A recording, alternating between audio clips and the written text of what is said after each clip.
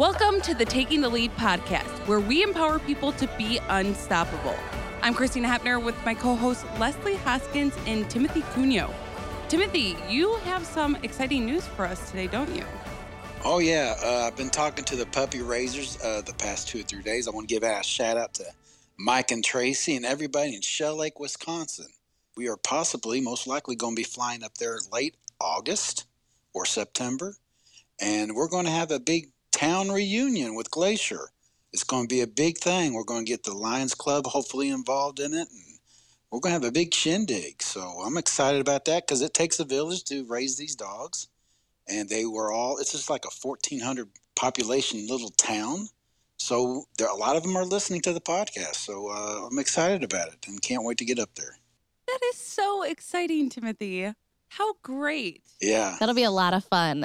You'll have to have somebody video Glacier's reaction when he sees his puppy raisers. I think that is always like the sweetest moment. Yeah, I just can't wait as everybody's excited about us coming back up. So I want to show them the full circle of where the dog's raised and then it goes away, but it can come back and you can see what the process is and what these dogs do for people like me. And it's just awesome, and I can't wait to do it. Timothy, what is that like for you to still have that relationship with them? Well, I think they're part of my family. I always told them she's my guide dog, but she's still your pup because they raised that dog. And so we're constantly in contact. I send pictures. We talk at least once a month. And we've seen them once before, but it'll be almost 2 years. And they were very happy to see Glacier because normally that doesn't happen. So they're excited, and I'm glad they're part of our lives. And I told them if anything happens to us, which we don't want to, they will get Glacier back. So they're very special people in my lives. That is really sweet. I'm glad you have that relationship with them and how fun for them. You know, they dedicate a year of their lives to raising Glacier and to now get to see what Glacier does every day and the impact that she has had on your life. I think that's incredible. So you'll have to keep us updated and, again, take lots of video and photos so that we can experience that with you. I will do that. All right. But okay. So just to catch everyone up, in the last 2 episodes, we talked about our breeding department, the breeds that we have, and then we talked about puppy raising with Angie and all those experiences here at Leader Dog. But let's talk about what happens when the puppies return to the Leader Dog campus after being with their raisers for that full year. So a couple of different things can happen at that point, but most likely, or fingers crossed, what we're hoping for is that these dogs will begin their formal training. Our guest today is here to explain a bit more about how we train our Leader Dogs.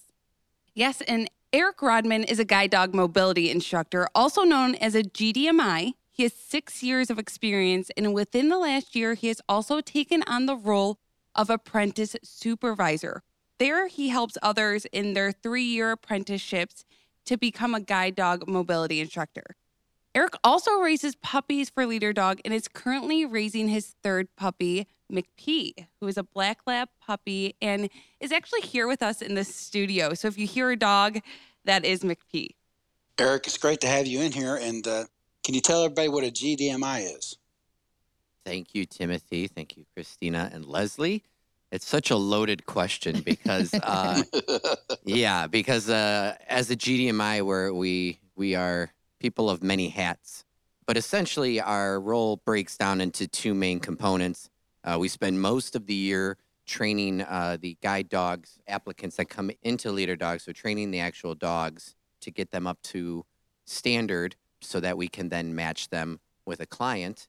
And then the most important part of our job is then putting that dog in the hands of our client base and working directly with the clients and teaching them how to work with the dog to become a fully functioning team. Again, that is very simplified and watered down. Along the ways, we are assessing and evaluating and training and matching these dogs. Again, we are working with people and with animals, so anything can happen, which is part of the allure and the mystique of the job, if you will. It's a wonderful role where I think a big portion of doing it well and doing it effectively is being able to build relationships, and not only with our clients, who we can have a nice conversation in English with, but being able to build relationships with our little four-legged buddies, like this little guy I have under the table here with me. I think that is such a good description of it. It really is two pieces. There's the aspect of working with the dog, and there's the aspect of working with people. And that's something for our listeners or anybody who's interested in being a guide dog mobility instructor to understand, because many times people are like, oh, I love dogs. I want to do that. I want to do that. And they're forgetting there's a whole human side, which is a very, very important piece. So I'm curious though, Eric, these puppies, they're with their puppy raiser, like McP right now is with you. And then they come back to Leader Dog. What happens first, or what happens at that point? So they come in, and when they come in, they are, we kind of introduce them to our Canine Development Center. We have the dogs are kind of separated into what we call villages, and inside the villages are each of the dogs' enclosures, which they refer to as suites. So a big part of, the first week or so is, the dog's kind of adjusting to the new environment. They're seen by the vet just to make sure everything's good and clear medically. And then, shortly after that is where we come and meet them for the first time and kind of do our introduction, how do you do's, if you will, and really start to build the relationship with the dog, because we can't come in the first month of training and expect the dog to perform like a class-ready dog when there is no relationship built there between the dog and handler. So we spend a lot of time in the early days taking them outside to play, getting them outside to stretch their legs and everything, and then peppering in, some of the skills that we're training as well too. But we want to make sure that the dog is kind of having some of those stress-relieving activities as well, just to sniff around or chew on a nylabone or whatever it is, to give that dog a little breather of air. And that is amazing what you guys do. I've got to witness, I shadowed one of the teams one day, and I was just blown away at the relationship you guys make with the dog, but also how you pair a dog with a client. I think that is just amazing. I mean, Timothy, you talk about Glacier and the relationship you have with Glacier and how the personality just matches. Eric, can you talk about how you go about matching these dogs with the clients? So it's been explained to me, and it kind of, as people go through their apprenticeship to become a GDMI, we often call matching an art form rather than a science, because we don't have a standardized formula that we can just plug all the variables into and say, okay, he needs a female black lab. Go to the shelf and get him one, So, so we have to take into account a wide variety of variables, from things to, physical characteristics such as their walking pace, their speed, their stamina, upper body coordination, balance, dexterity. And then you factor in all these other things outside of just the human component, like the environment that they're working in, their daily schedule, the level of activity they have in their life, their personality. Because maybe if you're somebody who's very straight-laced and you wouldn't appreciate a silly kind of goofy dog, which McP can be at times here when he wants to be. So we try to factor all those little pieces into the match, because we feel like it's a pieces of a puzzle. So we try to get as much of it right as possible. And our clients also, when they apply to get a guide dog, can have a preference as well. So they can denote that on their application if they have a, male or female preference, or black lab, German Shepherd, golden retriever.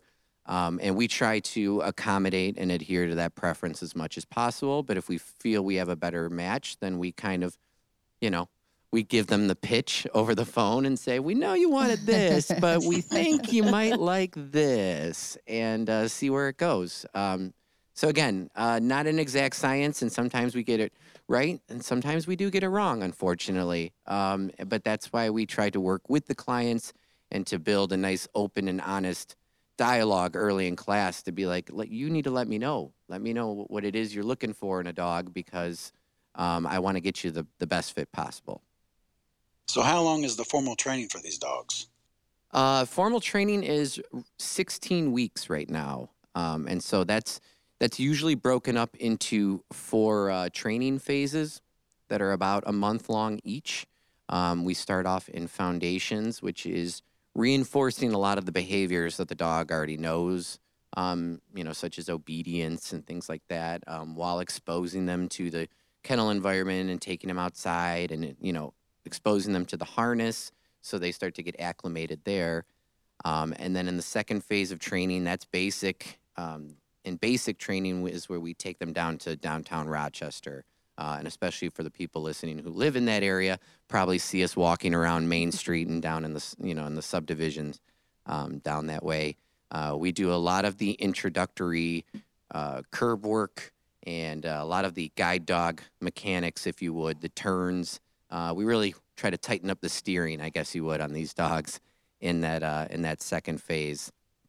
And then we have intermediate and advanced. And intermediate's where we kind of start teaching, the finalized skills, some of the more complex skills, some things like intelligent disobedience, where we try to program into the dogs what to do in given situations, such as the presence of traffic in the path of travel and things like that. And in advanced training, finally, we really just kind of tailor the dog to the specific client, because by that time we have a pretty good idea of the match that we have for that particular dog. And if we know we need to expose the dog to something specific, such as they're going out to rural Wisconsin and they may see a dairy cow or two, we may try and get that dog over to see some cows prior to that, just to make sure we're not in for any surprises. So Yes. And, these dogs go through formal training, and we know some of them don't all become guide dogs. They can get career change, which means they can go to another organization or become somebody's dog at home. So how do you guys decide when that happens and kind of that process? So dogs can be cut from the guide dog program for, a variety of reasons. The one that's mostly out of our hands is for medical, and that's deemed by our veterinary staff. So if there is something wrong with the dog's joints or back or anything that's going to prohibit the dog from being able to be an effective guide or may have some health issues down the line, we will medically career change the dog in that regard. On our end is for dogs that are having any issues behaviorally. We typically evaluate the dogs multiple times throughout the training cycle. And if they're not up to standard, they can be career changed. Or if they are displaying any behaviors that would not be conducive to guide work, anything like aggression or lack of being able to focus out in public around people, or too distracted by small animals. There's a variety of reasons. And like I was saying on my way in, that being a guide dog it's a tough job for a dog. We expect a lot from these dogs. They're wonderful, they're smart, they're quick. But to be an effective guide dog, a dog has to deny a lot of these innate dog-like behaviors. Don't smell that. Don't chase that. Don't, you know what I mean? Don't go say hi to that when they're in harness and on the clock. And not every dog is cut out to do that. And we need to, be honest with ourselves. So that all plays into that selection process that we're considering that. So we know, really, like you're saying, only the elite really do make it through all of this formal training and go on to work with someone who is blind or visually impaired. We talk a lot on this podcast about what the guide dogs don't do. So we're always saying, the guide dogs don't know how to read a traffic light or tell somebody when to cross. They, don't do this, don't do that. Can you tell us, what does a guide dog do? Like, what are their main responsibilities when working with somebody who's blind or visually impaired? Oh, that's a great question. So there are a variety of tasks. I would say the first of which, in which we kind of introduce to clients, is helping them maintain as a point of orientation. So when we train the dogs, we train them to travel from curb to curb for a reason. And that's to help our clients maintain their orientation when they're walking around. Because if we let them turn all willy-nilly left and right whenever they please and cut corners, it's hard for our clients to keep track of where they're at on their routes when they're walking about on town. So we teach them to travel curb to curb as a point of orientation. the dogs are trained to stop at any changes in elevation. So any sudden increases in elevation or sudden drop-offs in elevations, the dogs are to stop. And we, in training, try to proof this too by, stopping and then telling the dog forward until we kind of discover the ledge itself, and then reward the dog. The dogs are also used to help target objects such as chairs and doors and different objects. Sorry, the puppies. Mickey's having a great time here in the studio. We're loving it. He's taking a tour of the studio while I'm over here trying to spill the facts. And then so the targeting is a big tool that we go over in class with our clients a lot as well too, because these dogs are, like I said, very smart. They're very quick to learn things. And once they become patterned, especially for some of our clients who go to work every day in the same environment and whatnot, them being able to teach the dog how to find their specific chair in an office full of dozens and dozens and dozens of chairs, or to take me to my desk, just blows people's mind when they see the dog's ability to be able to do that. So they quickly get into patterns and kind of learn all those little ins and outs of the routes. But yes, so mainly, and then most importantly, is also to avoid obstacles when out and traveling. The dogs are trained to maneuver and kind of push and pull in the harness. I like to say that the harness is how the dog communicates to the handler, and then the handler communicates to the dog through the leash. And that's how they move them left and right around obstacles while traveling.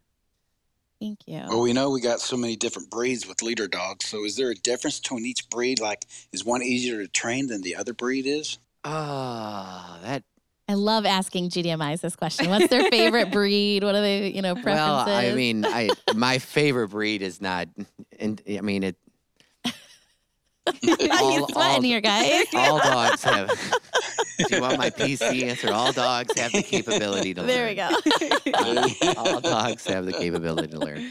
It depends. I mean, I hate using sweeping generalizations about breeds in general. It's like saying all humans or all males or all females. It's just it's a blanket statement. It doesn't apply to everybody. But from the observations I've seen, I appreciate labs. It's just a breed that's near and dear to my heart. They are, they're smart, they're adaptable, they're resilient. They'll do anything for food, which makes them pretty easy to train. And I appreciate that. But some people love the personality of the golden retrievers, and I've seen that, and I've gotten the opportunity now to see some seasoned golden retrievers out there working with clients, and they're wonderful looking dogs out there. And then when I first started, my mentor at the time told me about, German Shepherds, and I had never worked with a Shepherd, and they said, well, that's the Cadillac of the guide dogs. And I was like, I don't know what you're talking about, but that sounds cool. But, I've heard from clients as well, too, who've had Shepherds in the past that, once it clicks and it gets there, that it's smooth sailing, almost like riding in a Buick or whatever. You got that air ride suspension. So I guess it's based on personal preference, but as a trainer, the one of the more challenging yet most rewarding parts of our job, especially in the early days, is finding that piece of information out, because that is crucial in building the relationship with that dog. Is we have to find out what makes you tick, just like a client. What motivates you? What gets you going? Why do you want this dog? What's the true reason? You know what I mean? You want to get out. I want to get back to work. All right. Well, you know what, Timothy? We're gonna get you out, get you working, get you back to work. So it's finding that sense of motivation so that you can speak the dog's language as you progress through the training cycle, and you know what motivates them and gets them going. So you're telling us there's no battle of the sexes between No. I've heard that question. People are like, the males, females, is one graduate? No difference. No difference. That's good. I That's do good. always love asking the GDMIs those questions, though, because everybody does have their own preference or feelings towards certain breeds or dogs. So it's always kind of fun to hear their answers. But I want to give everybody just an idea of the capacity or how big Leader Dog really is. So, and I'm going to say a lot of numbers here. Well, not a lot of numbers, but keep in mind, this is pre-COVID. So I don't know necessarily what our numbers are currently, but pre-COVID, when we were having normal class sizes, we would graduate around 200 guide dog teams annually. So that means we are matching 200 clients with their guide dog and getting them out into the world and to live a world of independence. Also, for our on-campus guide dog training, it is around 21 days long. And typically those class sizes were around 20 clients. So obviously with COVID, lots of things have changed for us, just as it has for everybody else. Our class sizes are much smaller right now, trying to keep everybody's health and safety in mind. But honestly, we do a lot at Leader Dog. It's crazy how many people's lives we really are impacting. And I'm curious, Eric, so when we're talking about these numbers, that's 200 guide dog teams. That's 200 dogs that are graduating and going on to be with somebody and help them be a little bit more independent. But how many dogs does a guide dog mobility start off with? A guide dog mobility instructor start off with? So when you're first coming in, you're starting off kind of with that string of dogs. And then how many of them really make it through to become that elite guide dog? Right. Yeah. So we can start from anywhere around 8, even close to 10. But I would say 8's more of the magic number for a trainer to start with, which is what is called your string of dogs. So you'll typically start somewhere in that ballpark, give or take a few dogs. And I would say by the end of the cycle, maybe half those make it. If you're doing okay, maybe only a couple. I mean, it depends. Again, I've had cycles before where I had, close to 10 dogs and took 7 dogs to class. I'm not taking credit for that and saying I did anything fantastic. I don't know. I just think I got lucky. But then I've had cycles where I've had started with the same number of dogs and only, 2 of them made it all the way through and stuff. So, all those factors we talked about earlier, like the medical, behavioral, sometimes, life just kind of happens and it just kind of is the luck of the draw. Yeah. So. Wow. I mean, I can't even train my own dog at home, and you guys start with that many dogs and could end with, just as much depending on the factors. I think that is amazing, and getting to see what you guys do day in and day out and getting to witness it sometimes is just a great experience. So if you happen to see our instructors out and about in your area, because they go to a lot of different downtown areas, I encourage you to look, watch what they're doing and ask questions if you're curious, because I think it's just such a great learning experience. And, is there something when clients come onto campus for those 3 weeks, is there something that they're most surprised about with your training? I try to give them heads up on when we always do like a pre-class phone call before they come in, and I try to give them a heads up, like bring your walking shoes, because we're gonna buy a new pair. Yeah. So Timothy knows. Yes. But it's one of those things that no one can give you a book and make you a guide dog handler. You got to get a dog in harness in your hand, and you got to hit the streets, and you got to go out and do it. So it's a lot of repetition. It's a lot of walking. It's a lot of me as an instructor walking behind you, nagging you, going, Timothy, watch that arm.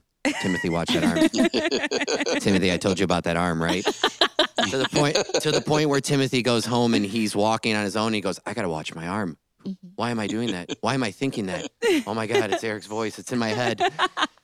But that's the point is we sometimes have to nag and drill it a little bit to where it gets, becomes muscle memory, becomes second nature. So, it's just a lot of work and a lot of repetition. And it can be a lot for some people. And we try to give them a heads up to let them know that, it's not a switch you flip. It takes a lot of time and practice to get there with the dog, but it's well worth it if you're willing to put the work in. Absolutely. Our clients put in so much work. It is not easy coming to class for 3 weeks' time. You're away from your family, a lot of your comforts, and now you're trying to learn this new living, breathing thing that you're going to be responsible for, and you're working together as a team. You're also there with people from all over the U.S. and other countries, so you're around different people, and sometimes that can be incredibly stressful, especially because a lot of people, again, still walk into the situation thinking, oh, I'm going to get a guide dog. It's going to make everything so much better. And once they're in class and really working, they're understanding, oh my gosh, I have to put a lot into this. There's so many working components that go into having a guide dog and being successful with a guide dog. Right. I've heard in the past, we say on average it takes about 6 months to a year to really become like a good guide dog working team, if you will.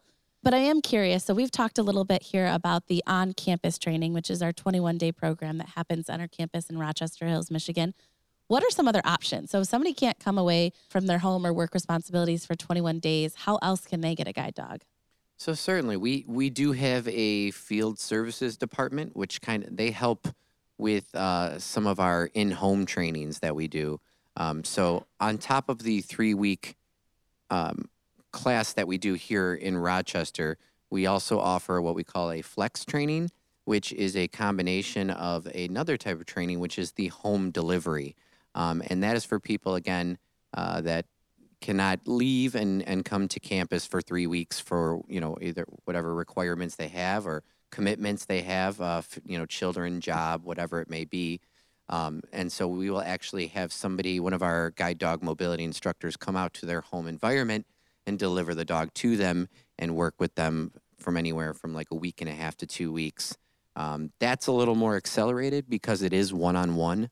Whereas if you come into class, you may have 2 to 3 students per one instructor, whereas the home delivery is one-on-one, so it moves a little quicker and it's a little more intensive. But the flex training kind of blends the two of those together. So the flex training is a shortened stay here on campus, followed by an immediate in-home follow-up to kind of make sure that you and your new dog are off and on the right foot when you get back home. So there's a lot of different options, and I'm sure there are some people out there who are going, wow, this has got to cost an arm and a leg. Let's talk about that portion of it. We provide these services free to our clients, which is such an amazing thing because we do it all donor-based as well. So knowing that you can come to campus for free, we fly you in, we provide you those resident services, you get fed. We don't just bring you here and say, fend for yourself for food or anything like that. Everything is free, and that's a huge thanks to our donors, the Lions Clubs, big donors of ours, corporate partners, private donors, single donors. I mean, we couldn't do this without any of them. And Eric, what does that mean to you to be able to provide this service to our clients for free? It means a lot. The beauty of my job is I get to be there firsthand and interact with clients face to face and to hear the gratitude in their voices when they're thanking the kitchen staff and everything, for feeding them 3 meals a day, and, the residents people for making sure that they had toiletries and whatnot, and, doing some grocery shopping for them on the weekend to get some odds and ends. But to hear that and be able to be part of an organization that provides that, it is something wonderful, because I think it goes above and beyond to provide a service. And not only are we giving you the training and all the components that go in with the guide dog training, but trying to make you feel comfortable and at home as much as we can. I mean, we know we can't replicate home, but we can try and make it as comfortable of a stay while you're there on campus. So, Eric, what's your favorite part about your job?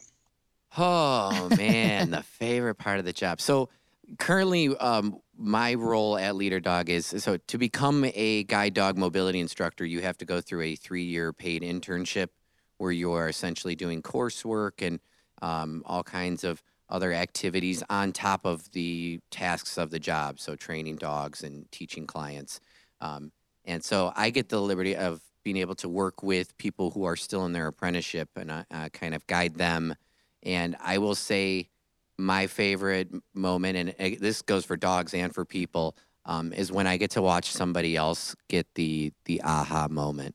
When I see the light bulb click on after I've either explained something or I've demonstrated something or I've walked them through it and then had them try it in real time, to see somebody getting it, even if it's not perfect or pretty, but when you see it click in somebody's brain, I don't know how to. I wish I could. No, that's good. The Verbalize aha that moment. clear. I Yes. think that gets it, Yes, right? When it's starting exactly. to work, everybody's getting it together. Yes. Yes. And Timothy, did you have one of those moments at Leader Dog? Well, like I said in previous podcasts, I had a lot of doubts at first when I got there. And it took about a week, and then eventually it just, okay, this is all right. Everything's working out great. So all my questions and my doubts just went away, and then I could relax more. Right. And that was fantastic. And so I was listening more to Meredith, and I guess she appreciated that too. But I'm sure she did. I'm sure she did. So it was just when you got it, and then it just went a little bit smoother after that, and it was great when we got to that point. Yeah. And just a reminder, worldwide, there are 285 million people who are visually impaired. And out of that, only 10% of those people are traveling independently with a white cane or a guide dog, which means 90% of people who are blind or visually impaired are not getting around independently, whether that be with a cane or guide dog. So these services are incredibly important and incredibly rewarding on all ends. So from our instructor perspective and our client perspective, we're all incredibly grateful for this opportunity and this organization that we're able to do this. So thank you so much, Eric, for being here with us today. We really appreciate it. And thank you, everyone, for joining us. We really appreciate you taking the time to listen to the Taking the Lead podcast. I'm your host, Leslie Hoskins, with hosts Timothy Cuneo and Christina Hepner. We hope you enjoyed today's episode. Please join us next time as we continue to share stories and educate about the world of blindness. Yes, and if you like today's podcast, make sure to hit subscribe and check us out wherever podcasts stream.